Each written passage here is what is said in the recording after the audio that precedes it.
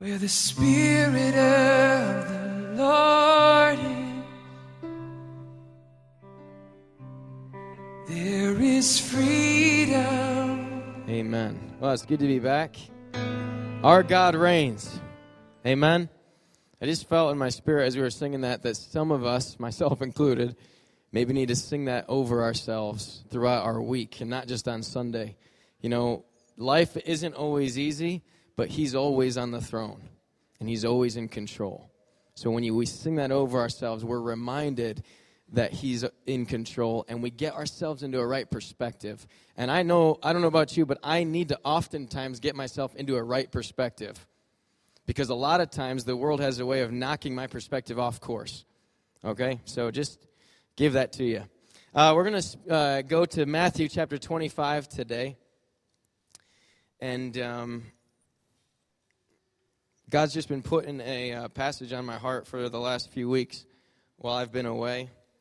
And I think it's going to encourage us and inspire us and bless us and challenge us as well, probably. So Matthew 25, verse 31 to 46, I'm going to read it. You can follow on the screen or you can read it in your Bible. Here we go. Matthew 25, verse 31 to 46. When the Son of Man comes in His glory, and all the holy angels with Him, then He will sit on the throne of His glory. All the nations will be gathered before Him, and He will separate them one from another, as a shepherd divides his sheep from the goats. And He will set the sheep on His right hand, but the goats on the left. Then the King will say to those on His right hand, "Come, you blessed of my Father, inherit the kingdom prepared for you from the foundation of the world. For I was hungry, and you gave me food. I was thirsty, and you gave me drink. I was a stranger, and you took me in. I was naked, and you clothed me. I was sick, and you visited me. I was in prison, and you came to me." Then the righteous will answer Him, saying, "Lord, when did we see you hungry and feed you, or thirsty and give you drink? When did we see you a stranger and take you in, or naked and clothe you? Or when did we see you sick or in prison and come to you?" And the King will answer and say to them, "Assuredly I say to you, inasmuch as you did it to one of the least of these, my brethren, you did it to me." Then He will also say to those on the left hand, "Depart from me, you cursed, into the everlasting fire, prepared for the devil and his angels. For I was hungry, and you gave me no food. I was thirsty, you gave me no drink. And I was a stranger, you did not take me in. Naked, and you did not clothe me. Sick and in prison, and you did not visit me." Then they will also answer Him, saying, "Lord, when did we see you hungry, or thirsty, or a stranger, or naked, or sick, or in prison, and did not minister to you?" And then He will answer them, saying, "Assuredly I say to you, inasmuch as you did not do it to one of the least of these, you did not do it to me. And these will go away into everlasting punishment, but the righteous into eternal life."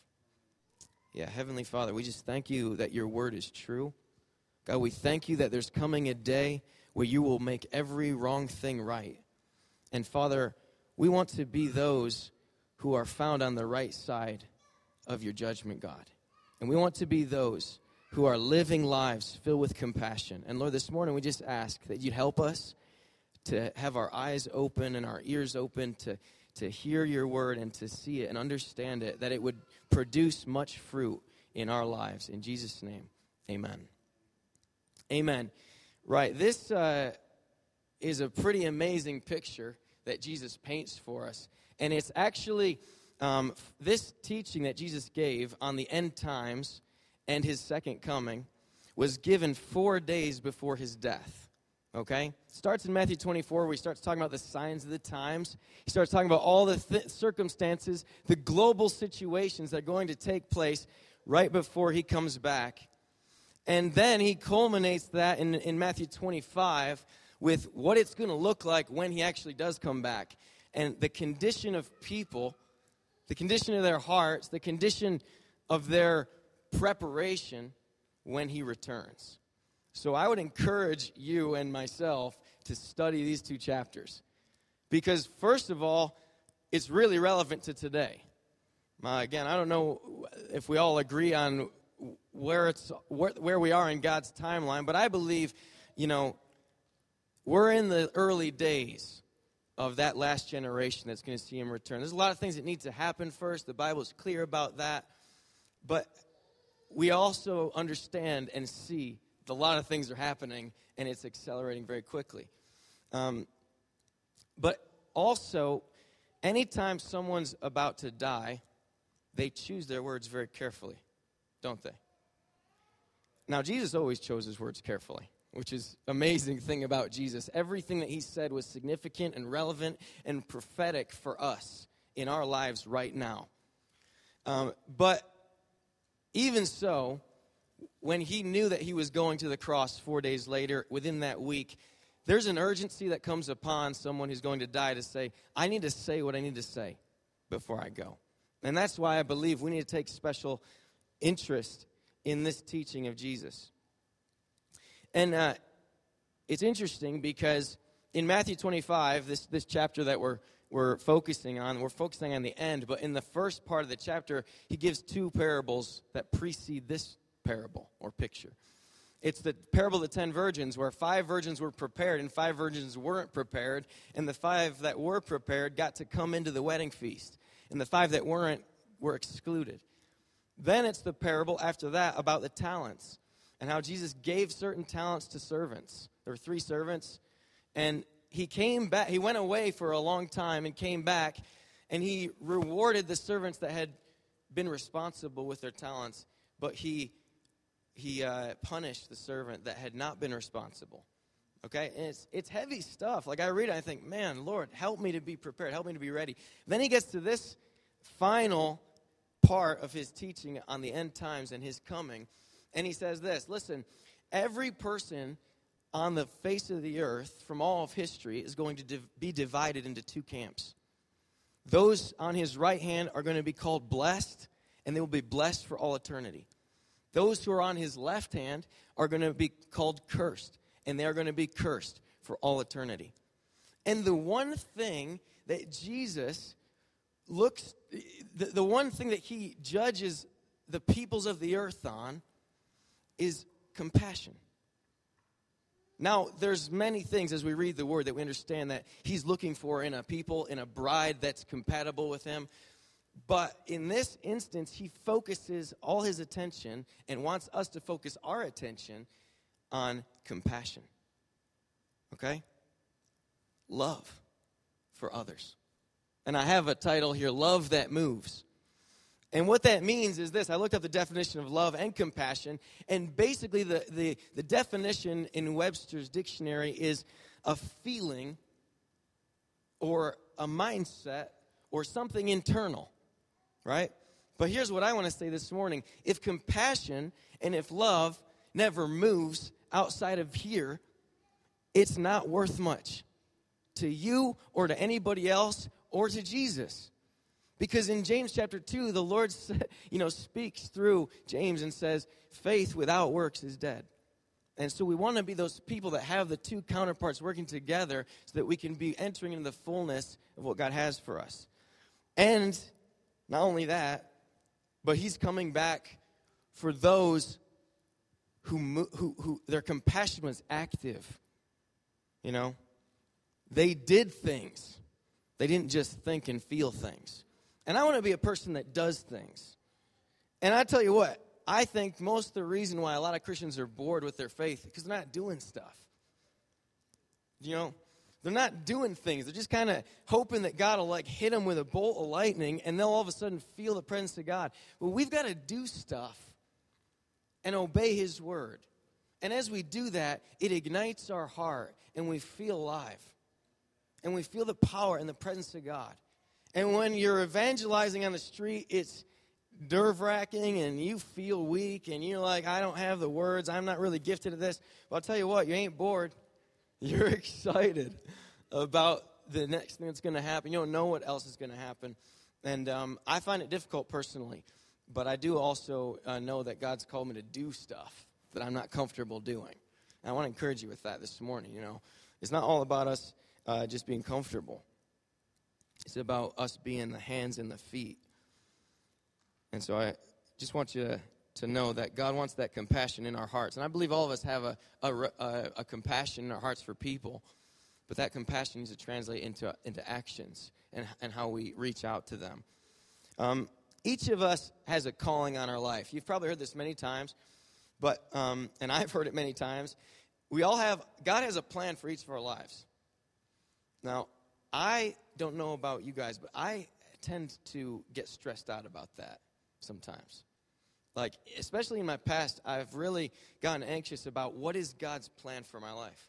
What is God's will for my life? What am I supposed to do right now? Or actually, it's more about, like, what am I supposed to do, like, 10 years from now? Where am I supposed to be, like, you know, who am I supposed to marry? How am I supposed to do ministry? What's it going to look like? All these different things. And it gets really stressful. But I want to just simplify it for us this morning and for myself. And something that I've learned is God, Matthew 6:33 is kind of my life verse, I would think. It says, seek first the kingdom of God and his righteousness, and everything else will be added unto you. I love the version that says everything else will be taken care of. As long as we just do that one thing first, which is just seek God and seek his kingdom. And sometimes it's hard to find the will of God, but I'll tell you how to miss the will of God. This is how you miss the will of God. To miss the will of God, you focus on what God wants for your life so much that you miss what he has for you right now. You're so focused and overwhelmed by the big picture of who I'm going to be, what my ministry is going to be, what my family is going to look like, that you never think about just being who God wants you to be today and tomorrow. And when you miss what God wants you to be today and tomorrow, and sooner or later it's a week, and then it's 2 weeks, then it's a few months, then it's a year, pretty soon you're just missing God's will altogether for your life. Because you're missing the here and now. And I'll tell you what God's will for us is today, is to be like Jesus. He wants us to be more and more like Jesus every day. That's why we got to be in the Word. That's why we got to be praying. That's why we got to be spending time with the right people. You know, because he wants us to be more like Jesus. And I really want to be more like Jesus. I want to leave this service today more like Jesus than I came in. And that's the goal, you know. If you come to church and you're like, I just like being with people. That's cool because, yeah, it's about community. But it's more than that. It's about being like Jesus. Now, what does this have to do with compassion and being like Jesus? How does that relate to this whole compassion thing? Jesus is the most compassionate, loving person that ever lived and is still alive. And he wants us to be like that. There's never been anybody that was as loving. There's never been anybody that reached out as much as he did in the way that he did. And that is what God is calling us to do. Because his word says to walk just as he walked. And it's doable. It's possible by the grace of God. Okay? And in this passage, God defines what true compassion and true love is. As we know, around the nations, we're talking about the second coming. And we're talking about the signs of the times. Around the nations, there's people defining love and redefining what love is. You know? But God is the only one that gets that privilege. Because he is the creator of all things. He's the one who knows what's best for you and me and everybody else on the planet. So he's the one that gets to define it. And in this passage, he defines the kind of compassion and the kind of love that he's coming back for, and the kind of compassion, the kind of love that you and I are going to be held accountable for. So it's really important that we get this. Okay? And I'm just going to read it to you. It's so simple. Anybody can understand it. But when you actually try to work it out, it really takes the grace of God to do it. Okay? So it says this. Jesus said, when you see someone hungry, you feed them. When you see someone thirsty, you give them a drink. When you see someone who's a stranger, you welcome them into your life. Okay? That is a tough one. I'll just say that right now. We're going to get to it. When someone doesn't have clothes, you give them clothes. When someone's sick, you visit them. When someone's in prison, you go, you encourage them. You let them know they've got a friend. You let them know they're not forgotten. And I just got 2 verses to share with you. Proverbs 1 verse 3 says, do not withhold good from those to whom it is due, when it is in your power to act. And then Galatians 6:10 says this, therefore, as we have opportunity, let us do good to all people, especially to those who belong to the family of believers. So here's my question for us this morning. Are we providers for the weak? Not just do we have a compassionate heart, not just do we love them with our emotions and goodwill, but do we actually take the role of a provider in our relationships, in the lives of the people around us? Do we assume the role of a father? Do we assume the role of a mother? That's what a provider is, right? The greatest examples of a provider that I have besides the Lord are my mom and dad. I mean, they gave me stuff that when I totally didn't deserve it. I mean, there were times I didn't deserve to be fed because of my attitude. They still gave me food. Some of you young people out there, you know what I'm talking about. You know, but we need to assume that role. A provider is a mom and a dad, okay? And I believe that God's calling us to be mothers and fathers. The problem is this. It takes a little while to become a mom and a dad. It takes a little experience, a little life. But I believe that's what God's calling all of us to. Whether you're young people in here, the youngest person in here, or the oldest person in here, we've got a responsibility to those in this place, which is really what Jesus is talking about right now, is our fellow believers, the people around us, our family in God. We got to provide for each other. We got to look out for each other. Amen? That's what Jesus is coming back and looking for. He's saying, hey, did you take care of each other? Did you help each other in very practical ways? Now, I know we need to help each other spiritually. That's imperative for our growth and development as people. But Jesus is also saying, listen, you got to be practical lovers. You got to have compassion that moves, love that moves, hands and feet kind of stuff. You know, walk across the room to someone who looks like they're lonely and talk to them. Very basic. We all know it in our head, but when the situation presents itself, we think to ourselves, it's not really my ministry. I'm not really that good at it. I'm not a conversational person. So I'll kind of leave that to the people who are really good at it. That is just rubbish, man. We got to get past that stuff. All of us, myself included, we got to move out from that place of introspective and start thinking outward. I want to have compassion and love in my heart that is moving all the time, is active. Because I don't want to get bored as a Christian. I don't want to miss what God has for me. I want other people to miss what God has for them. So I'll just ask you this. Again, another question. Are you looking out for the well-being of your brothers and sisters here in the church? You know, look around the room this morning. These people are family. The interesting thing about family is you can't pick your family. Amen. You're born into a family, and you can't change it. Because believe me, if I could have changed my parents back when I was a teenager, I would have done it a few times. And I probably would have ended up in another situation where I'd be like, I don't like this either. I'll change that. You know what I mean? You get what you get, and you make it work. Yeah? And in this church, there are people that are going to rub us the wrong way. But you get what you get because God He reigns. He positions people, and we make it work by His grace. And we love each other by His grace because we are not like the people of this world. Our love's got to be different. Our love's got to be so much greater than that. So when we see someone needy, we see someone within our family hurting, they might just annoyed us last week. They might have just really rubbed us the wrong way yesterday. They're still family, and we have a responsibility. And when Jesus comes back, He's going to say, wait a second. Why didn't you provide? Why did you lay down the mom and dad hat for a day? Listen, mom and dad don't lay down the hat. They keep going. They're hard working all the time. They're always looking out for their kids. And I know God does that for us. And that's what we need to start doing, really. Man, you got to start doing this. We got to start doing this for each other, you know, being providers. The interesting thing about that being a provider, it's a costly thing.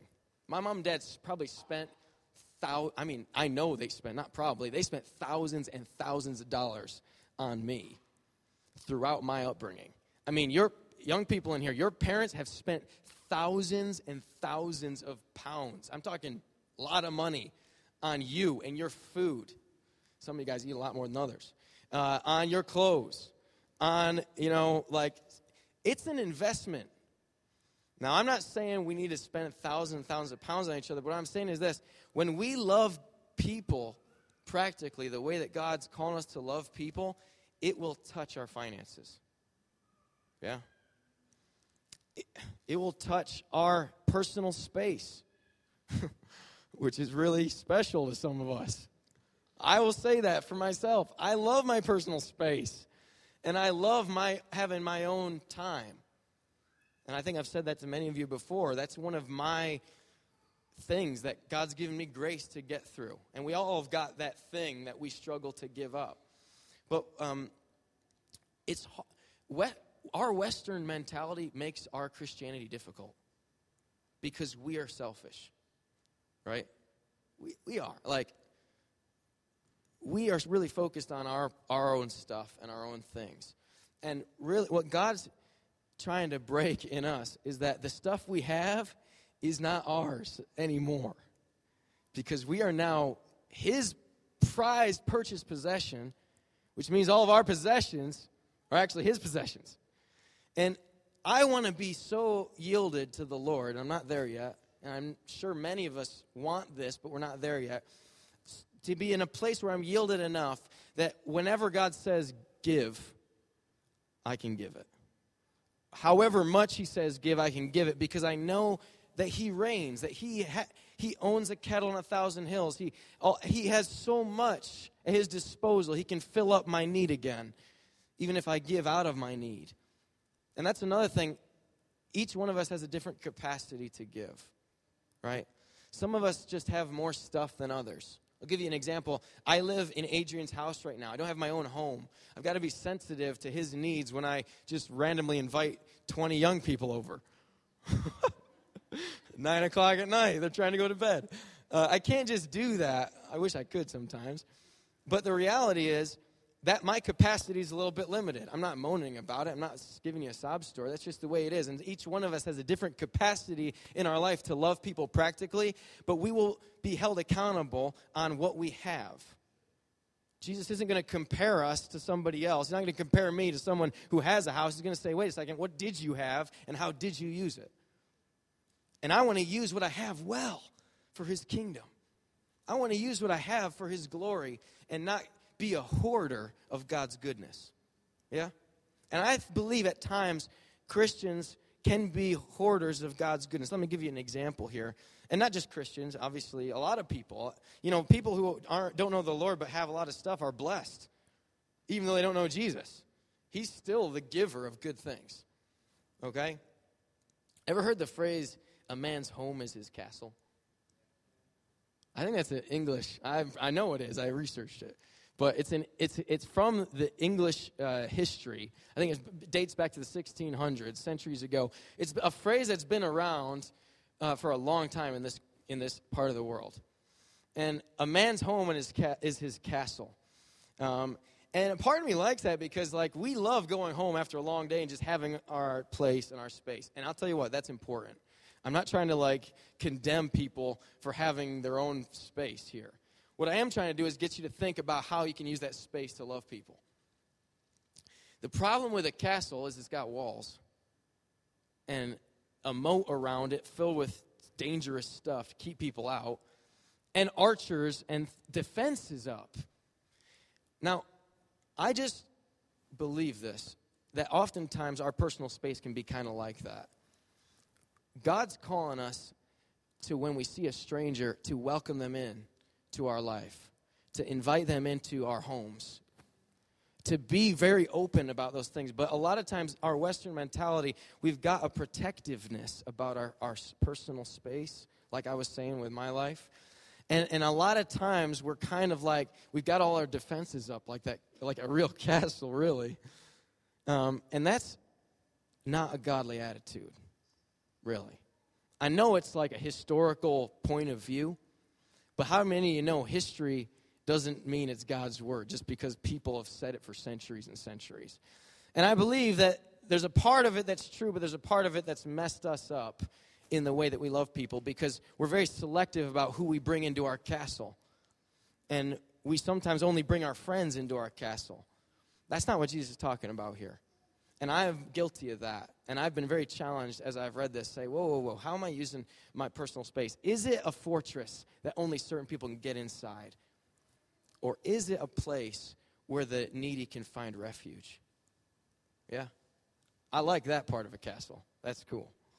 But the other part, only some people get in, some people don't. Depends on if I like you or not. Like that's a flesh. That's my flesh. That's my selfish desires getting in the way. Maybe you can relate to that.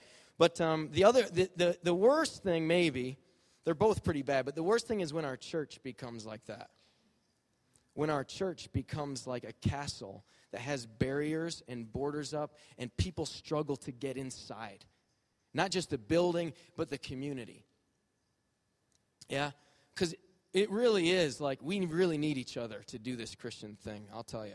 There's seasons where we don't have anybody, and I've been in a place where I didn't have really many friends, and I was really trying to do it alone. And you can do it alone, but it's a lot harder.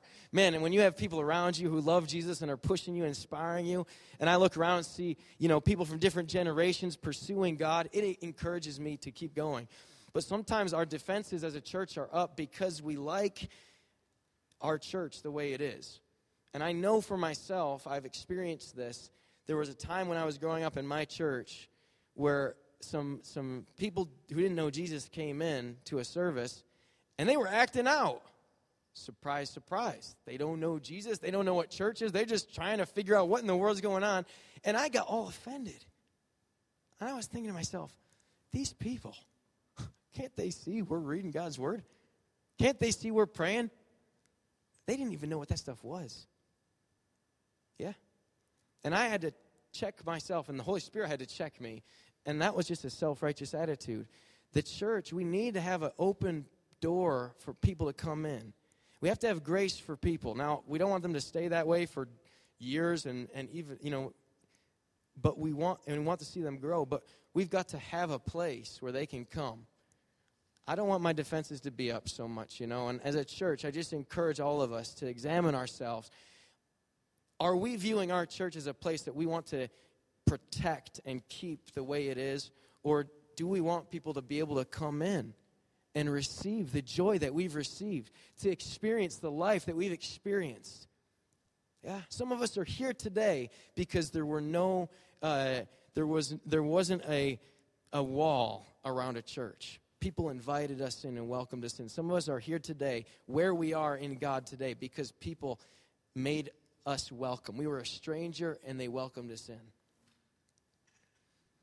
So I'll just stop there because that point is, I've hit it pretty hard. But don't be a hoarder of God's goodness in your home, in your church, in this place. Let Liberty Church be a castle where people can find refuge, not a castle where only certain people are invited. And everybody else is like fought out the door. And there's arrows and stuff flying around. This isn't supposed to be a battlefield, right? I'm not saying it is. I'm just saying we don't want it to be. Amen. All right.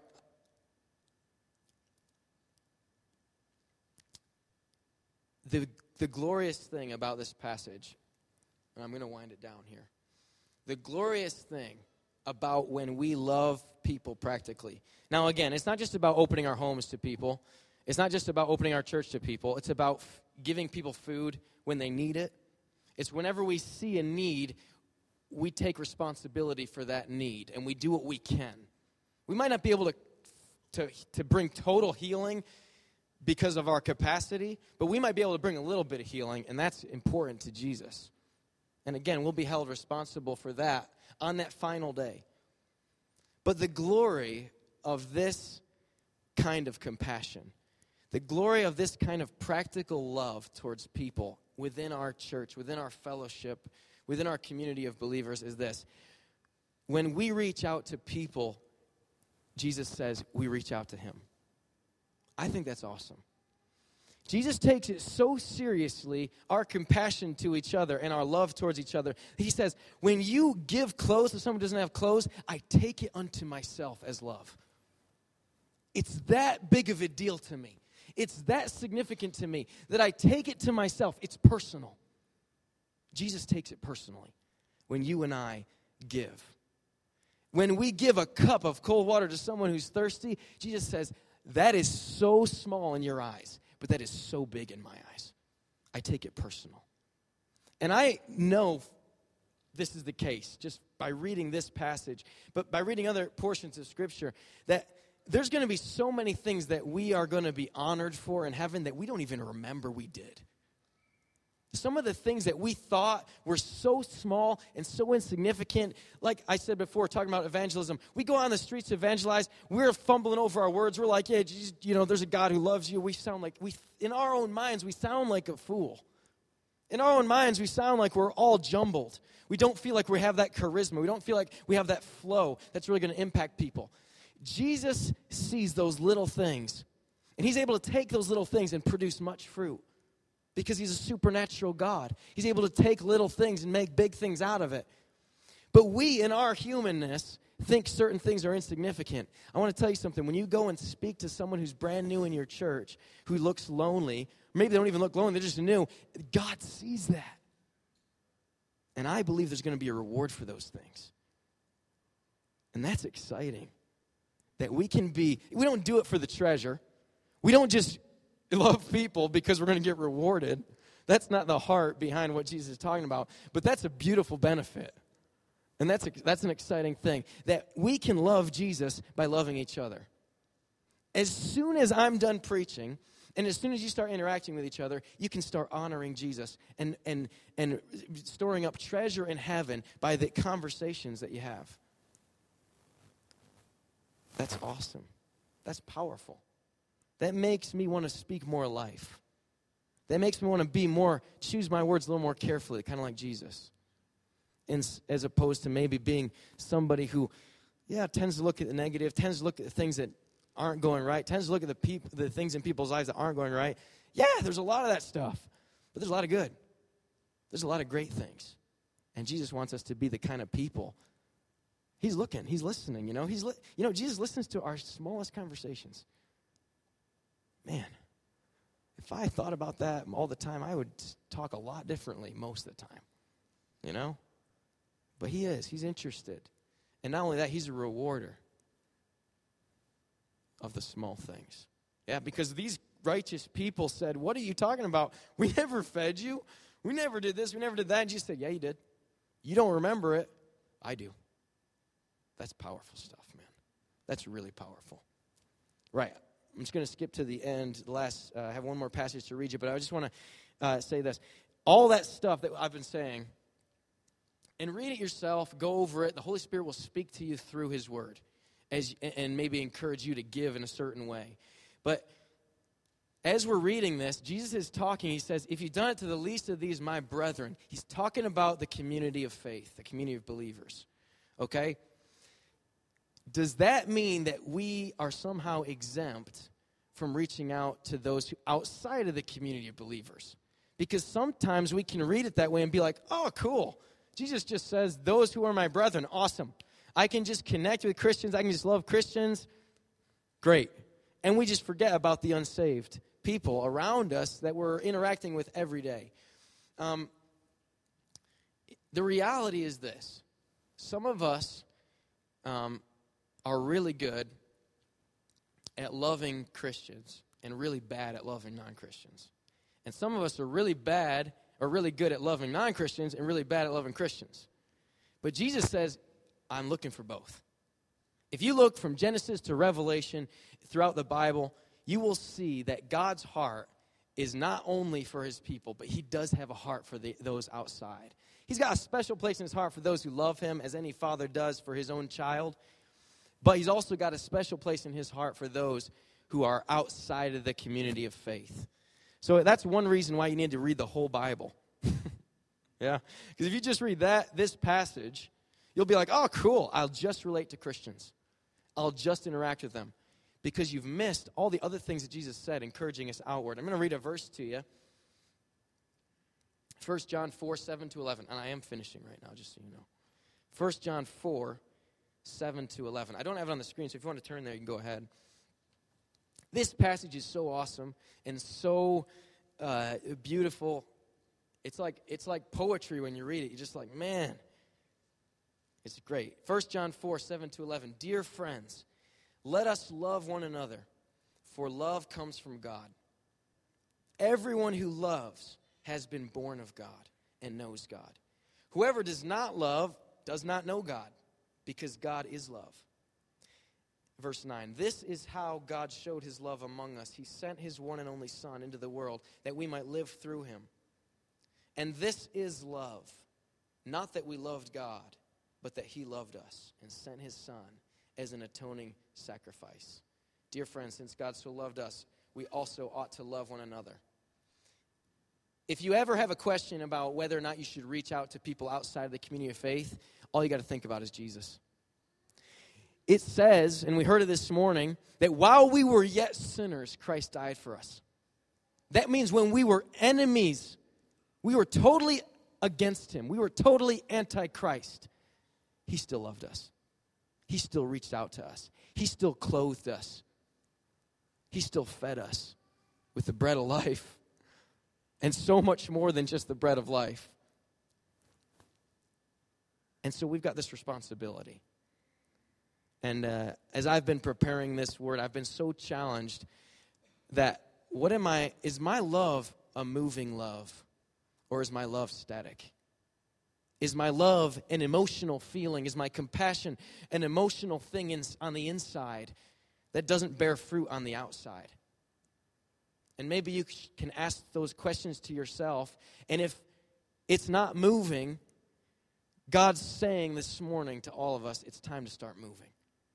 It's time to start going. It's time to stop just feeling and actually get that feeling into your hands and your feet and start walking around and doing good. You know, we're supposed to release the fragrance of Christ, it says. And I was just thinking as I was preparing, how do we release the fragrance of Christ? We walk around and we release it, you know. We go from place to place, and people see and smell this fragrance of love and effort that we're putting into their lives. But we can also release a fragrance of death, and how we do that is this. We have faith without works. Because a person with faith who doesn't move around doesn't release a fragrance of life. The Bible says it's death. And I don't want to be releasing the fragrance of death just because I've got a great faith. I believe in God, but I'm not doing anything with it. Yeah. So let's just try to be, by God's grace, a community that loves each other and is always looking for opportunities to provide for each other. Yeah? Because I tell you what, when we're that kind of community, nobody wants to leave. And everybody wants to get into that kind of community. Wherever you are. I'm not saying everybody should come to this church. I'm not saying it's God's will that Liberty Church would be the biggest church in the community. I'm just saying people want to be here if there's love here. And if people are looking out for each other and supporting each other. And we all have a part to play in that, every single one of us. And that's just an exciting opportunity for all of us. I'm just going to pray for us, okay? Is that okay? Heavenly Father, we thank you so much for your word. We thank you that it challenges us. It encourages us. It helps us to see things with a new perspective. And Father, I just pray this morning, God, that we would not just be hearers of your word, but that we would be doers. Father, that we would be hearers and doers. That we would be those with faith and with works. Lord, that we would not jump to one or the other extreme, but we would be those who are balanced according to your word and walking according to your word. Father, I thank you that you loved us and you reached out to us before we deserved it. And Father, I pray that that same grace and that same spirit would be in us to love each other and have compassion that gets the job done in people's lives. In Jesus' name, amen. There is freedom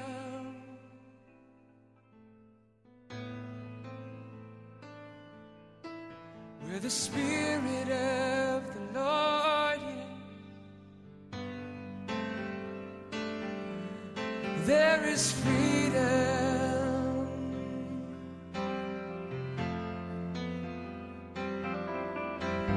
If you're tired and you are thirsty, there is freedom.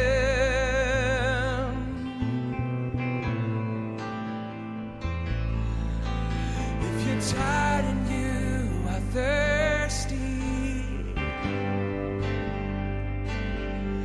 there is freedom.